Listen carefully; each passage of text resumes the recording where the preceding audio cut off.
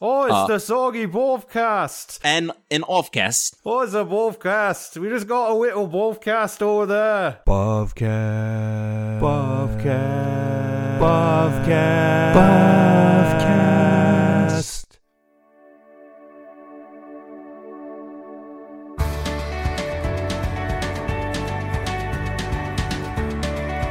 This is Bovcast, a podcast exploring Reformed theology through the works of Herman Bavinck.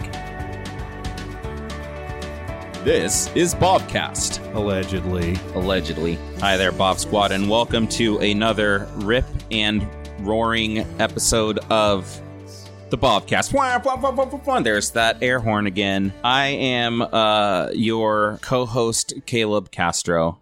And I am Andrew Smith, a co-host twice over, because not only am I on this show, but also hosting Caleb in my house. Hi. Thanks to Podcast Magic, although you're hearing this a week later, we recorded it the same day as the last episode, whereby Caleb was in my house. It's fraud. Eating my food, drinking my coffee. I definitely did that. Yeah, anyway. And Andrew has, along with his wife / producer / Heidi, they have provided food and percolated coffee on my behalf for my benefit. Yes, the percolated coffee that came as a feature of this parsonage in Hills, Minnesota, where we have made our residence for now. I will leave a moderate to above average Yelp review. Yeah, that's not to say that your accommodations and hospitality were moderate or above average, but my specific post / review of your accommodations will be moderate and above average. You make us better, Caleb. It's true. Whatever that is. But none are good. So Speaking of making... So I bet you are all wondering why we have gathered you here today. We have gathered here today to join... No, not that. Well, we are on Chapter 11, Non-Bankruptcy, Doctrine of Creation and Providence, and continuing now in Part 2, as you probably saw in the episode title of Creation.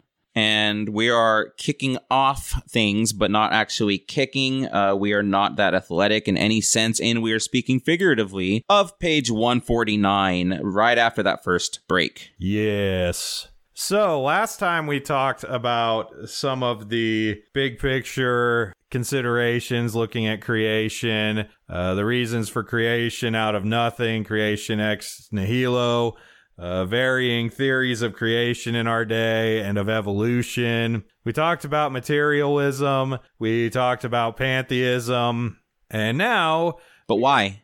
Huh? Why? Why did we do that? No. I'm actually just asking the question that Bob is going to take us to now. Oh. Why creation? Why though? And to what end did he do it? So, I mentioned this last time, but this is where it comes back. There are two theories of creation. One is kind of sneaky popular, even among evangelical and even Reformed circles. The other is not. As to why God created, the other is more controversial, less liked, but both actually have problems.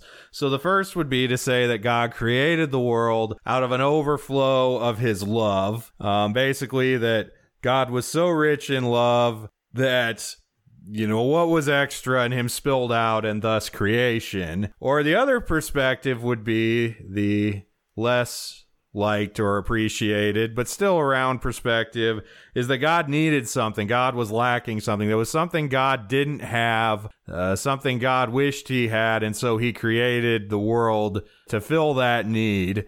But as Bavinck says at the very beginning of page 150, both of these representations are incompatible with Scripture. He says Scripture takes a very different and diametrically opposed point of view. According to those two positions, the center of gravity has been shifted from God to the world, and God exists for the world. So we kind of have a similar problem as we got into before with materialism and pantheism, is that these shifts, the reasons for creation and the reasons for God, to a more earth-centered perspective, that basically God somehow exists for us, and that the earth and the world and creation is really what it's all about. And just to point at the confessions, the doctrinal standards here, Going back to that Heidelberg question answer 26 and Lord's Day 9, first of all, we already get an indication of what answer Bavinck and ourselves are holding to. The eternal Father of our Lord Jesus Christ, who out of nothing created heaven and earth and everything in them, who still upholds and rules them. So that's the first indication.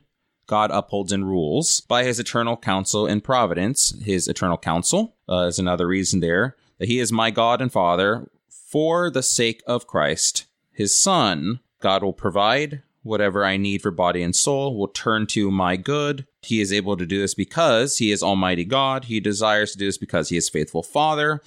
But then in Belgic 12 as well, a little bit more of a specificity here. He created from nothing when it seemed good to him.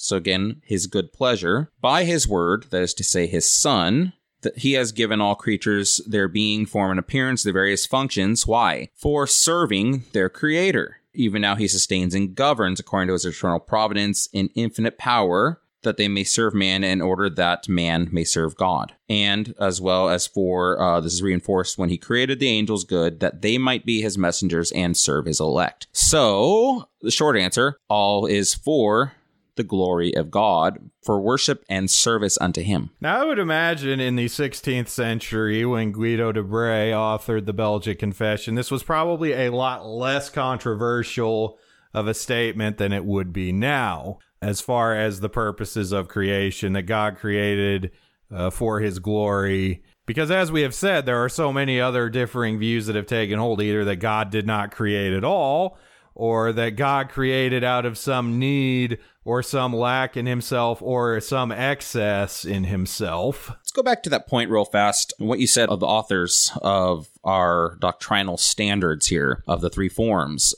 It was simply something of a matter of fact, we're saying. It wasn't about us. It's not about, God has an overflowing amount of love that it just needed to be, or that God was lacking something and lonely, needed to show forth his glory. These are on parts either over-focused on man, or they disjoint the Trinity and how God has perfect communion and fellowship and relation before the foundations of the earth. But another way we could say this is perhaps we, in appealing to these less satisfactory answers to why, perhaps we have come to a lot more of a short-changed concept of God's glory and how pivotal that actually is. Right.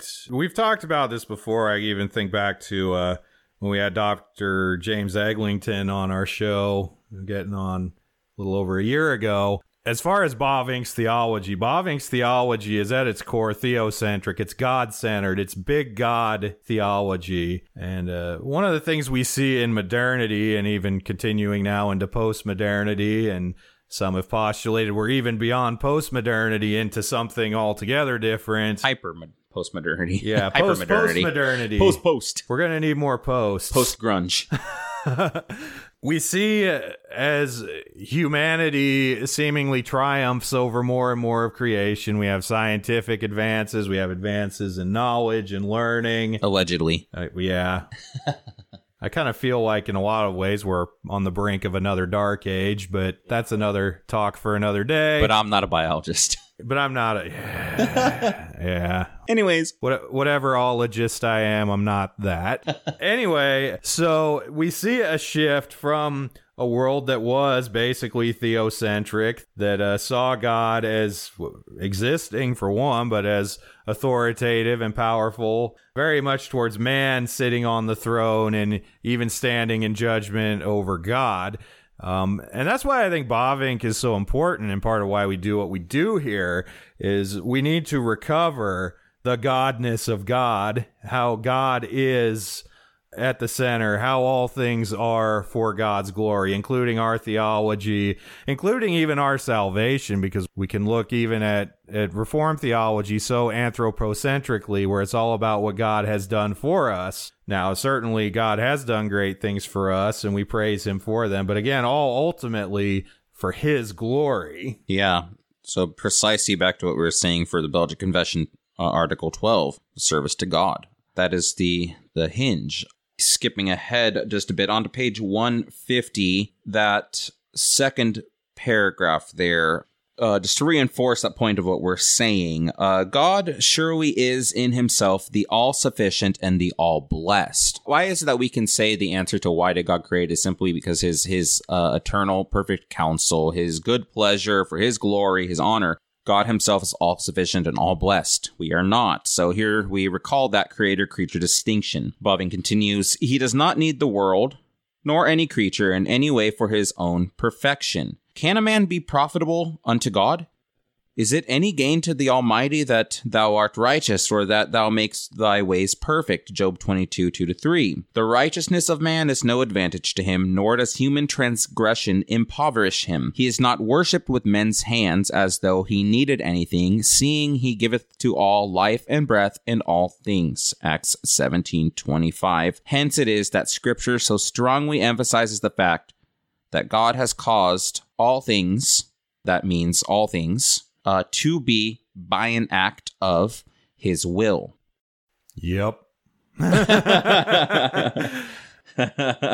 So, and actually 2 sentences down from there, this is actually what we would categorize then if you're looking at a systematic or whatever. If you're looking through a part on the doctrine of creation, this is what would be labeled under the doctrine of the free act of God, the free act of creation. Mm-hmm. So creation is an entirely free act, meaning free, independent of himself, his own liberty, etc. And Bavinck's going to actually continue with that, with this kind of thought throughout the remainder of this section. Last sentence of that second paragraph, 150. Indeed, the cause of the creation is simply and solely the free power of God, his eternal good pleasure, his absolute sovereignty, Revelations 4:11.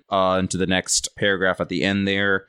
God had his wise and holy reasons for the act of creation. In that first sentence following that next paragraph, Scripture proves this to us in the first place by presenting the creation to us as an act of the triune God, meaning also then that it is a full and complete act. Yep.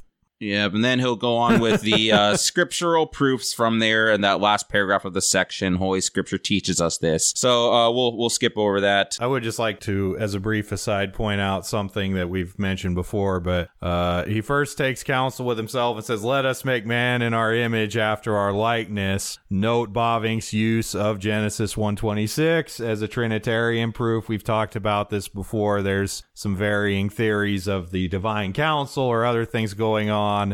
In this verse, Bavinck is not having this, and I would say maybe we shouldn't either. Mm-hmm. Not maybe. We shouldn't either. Yeah, I would agree in that. Even then, there's something of confessional, if you will, credence for that. But just one sentence, pardon me, I lied. 2 sentences that I do like from that last big paragraph, 151. I think it's 3 sentences in, or no, 2 sentences in that paragraph. The purpose for which the creation was made cannot lie in that creation itself, for the establishment of the purpose precedes the means. In one of those biggest purposes, if you see where Bavinck cites Genesis 17:4 and Philippians 2:10, that he says... Did you say Genesis 17:4?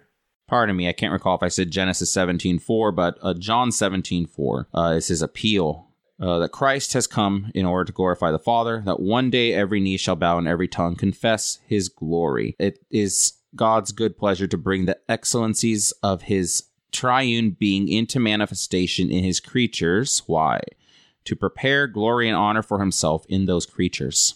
So all things ultimately, including creature and the acts of man, ultimately serve to glorify God from first to last.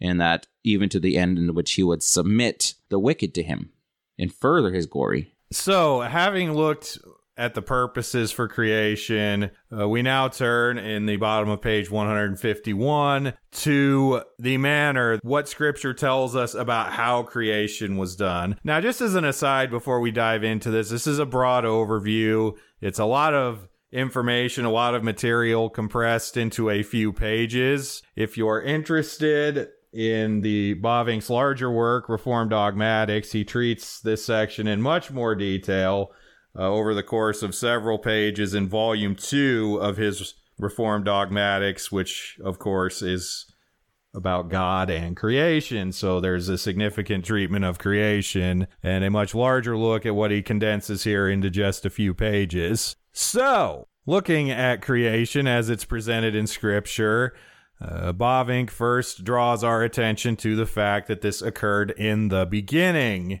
This was the first event of history. There was nothing before this. Even time and space, as he says in the top of page 152, have their beginning in Genesis 1:1. Yeah, from 152 into that whole page, Bavinck will talk about how God must be understood to then also be creator of time and space. So even then, in other words, how we perceive us as creatures in relation to this world around us, the passing of events, the sequence of things, the reflection upon what is past, all in relation then to the creator. Time and space cannot be understood ultimately, rightly, apart from God. It can be experienced, conceived, but everything is in relation to God. Now, Bavinck will, in that second big paragraph of 152, he'll state that the first verse of Genesis reports that in the beginning, God created the heaven and earth. And by heaven and earth, as Scripture uses elsewhere, this is a merism to indicate totality. Simply to state, then, the whole world, the whole universe, which according to the will of God was from the beginning divided into two parts. And this is where he speaks then of the creation of the heavens and of the earth. The heavens then comprising the firmament, the expanse, the air and the clouds, the stars and the hosts of heaven, but also the third heavens, Bavinck says, or that being the heaven of heavens, which is the dwelling place of God and of the angels, and the second part being of the things regarding the earth. And so Bavinck is first ordering his exposition, his interpretation of Genesis 1 according to cosmological lines or cosmogony, and then to a geogeny line. So conceiving that which is of the heavens, that which is of the earth. To look at this as Bavinck does in Reformed Dogmatics, he then essentially divides the creation account into three parts. Mm-hmm. This is from page 480 of volume 2 of Reformed Dogmatics. There is creation, what we see here in Genesis 1:1 and 2, where out of nothing the heavens and the earth were formed, but then formless, void. And then the next stage is separation, which occurs in the account of the first 3 days of creation. So the separation of light and darkness, heaven and earth, land and sea. And then third and finally, adornment on the 4th and through 6th days. The population of the earth with living beings, the creation of living entities. So again, you have creation, and then in chapter 1, verses 1 and 2, separation in the first 3 days and adornment in the 4th through 6th days. So note for one thing here that Bavinck is maintaining the chronology. He's maintaining the linearity of this progression of creation, because there are views that try to approach the days differently, as not being sequential, as not being in a chronological order. Bavinck is maintaining here that they are. And in fact, in Dogmatics, I don't have time probably to get into that now, but he does actually specifically critique some views that would say otherwise. And so what you're hearing then is, as Andrew's fleshing out the larger doctrine, the fuller exposition from Bavinck in Reformed Dogmatics, you heard him say that there's this threefold ordering. Whereas here in the Wonderful Works of God, you heard me say that Bavinck speaks of creation as being divided into two parts. Simply in this, Bavinck's not being inconsistent. He's approaching the doctrine of the actual days of creation from two different focuses or approaches here. That in the Wonderful Works of God is a larger or more holistic approach of simply just dividing it into heavens and earth, and then talking about what those entail. Whereas in the Reformed Dogmatics, he's getting into the specifics of how God is organizing this creation narrative, that being the creation, separation, and filling. So in other words, we're getting kind of a flyby overlook survey here in Wonderful Works of God, just for the just kind of evidencing of what I'm saying there. On 153, that first full paragraph, although we cannot speak on this point with absolute certainty, we may consider it likely that the heaven of heavens, the dwelling place of God, was brought into existence by the first creative act of God reported in Genesis 1:1, and that then the angels also came into existence. He's giving a pretty interesting and actually helpful perspective here. So he's saying that the actual heavens of heavens, his heavenly throne rooms and whatnot, are possibly what is being stated in the very first verse of in the beginning, God created the heavens and the earth. And so in a manner, he's presenting them here as preceding or even just being kind of a summary too is another possibility, but preceding the actual days of creation of what then is going to occur in days 1 to 6. So of the observable, visible creation and whatnot. He's giving that flyby there. This is why here in Wonderful Works, he's starting with this first ordering of the heavens, and then he goes into the earth. But he's also not entirely verifying. He says it's likely that these heavens of the dwelling place of God were brought into existence in that first creative act of 1-1, and then the 6 days of creation, but he says it's not able to be confirmed, though, of course. So he's not necessarily holding to anything tightly, which then you'll also find in the dogmatics. Which maybe that ought to teach us something, and that so much speculation is done regarding the realm of angels, the realm of the unseen. Not that I'm making any reference to a specific work, or maybe I am.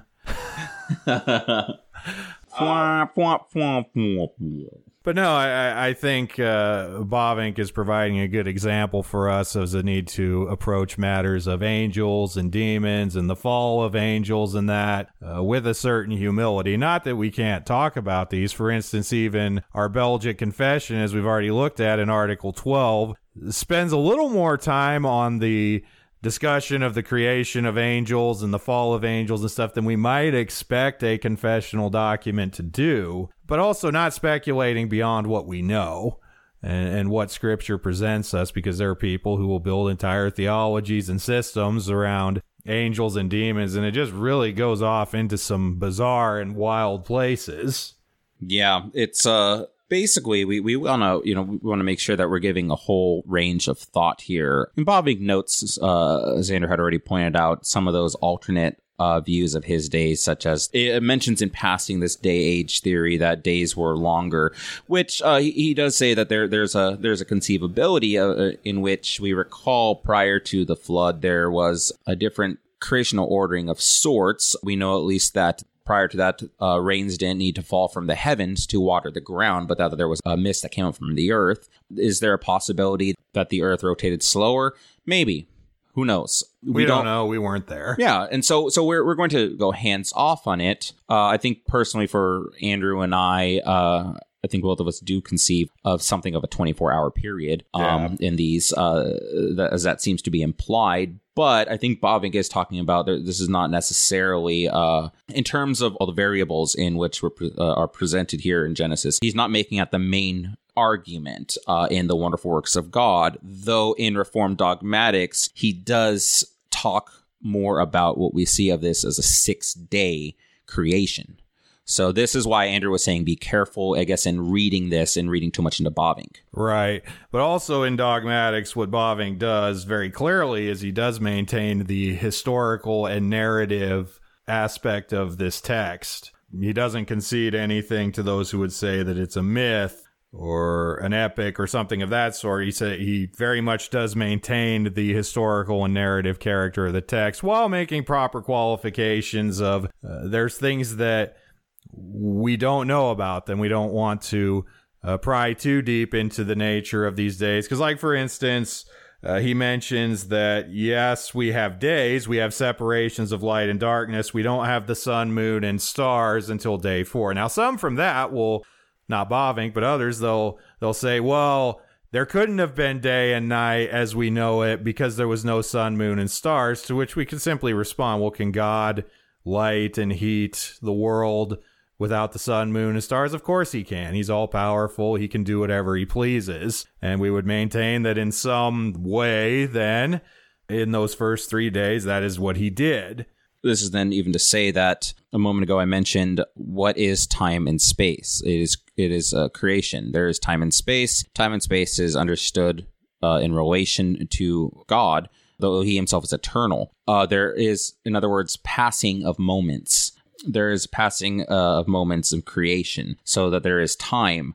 But that's all the time that we have for this episode of the Bovcast, or if you don't want the definite article there, of Bovcast, or if you want an indefinite article, a Bovcast, if there are others. Why not and Bovcast? Well, what other cast is there? Well, "an" only works for words that begin in vowels. Oh, you said "an." I thought you said "and." Oh, no, I said "an." "N." Just because I'm from Wyoming and can't put hard-ending consonants on anything. Unless you want to make this something of a British podcast, no offense to any British or British colony Commonwealth listeners. Oh, it's the Soggy Bovcast. And an offcast. Oh, it's a Bovcast. We just got a little Bovcast over there. That's pretty good. That's pretty good. Maybe I should have been a Presbyterian. Your last name is commensurate with, is that the right use of the word commensurate? It is now. Your worth is, your worth? Your last name. My worth is not in what I own. It's in your last name, which, if for any listeners, it's actually not Smith, like Smith. If you didn't know that, it's SMY, like Smythe, but not Smythe. No E at the end. Yeah, people always ask if it's a British spelling, but no, it was like my great-great-grandfather, who was a farmer in Oklahoma, got tired of such a common last name. That's actually what people do in Oklahoma usually, right? I don't know. I don't know. So, anyway, that was Bobcast, and yeah, it's over, so tote zines. Yeah, tote zines.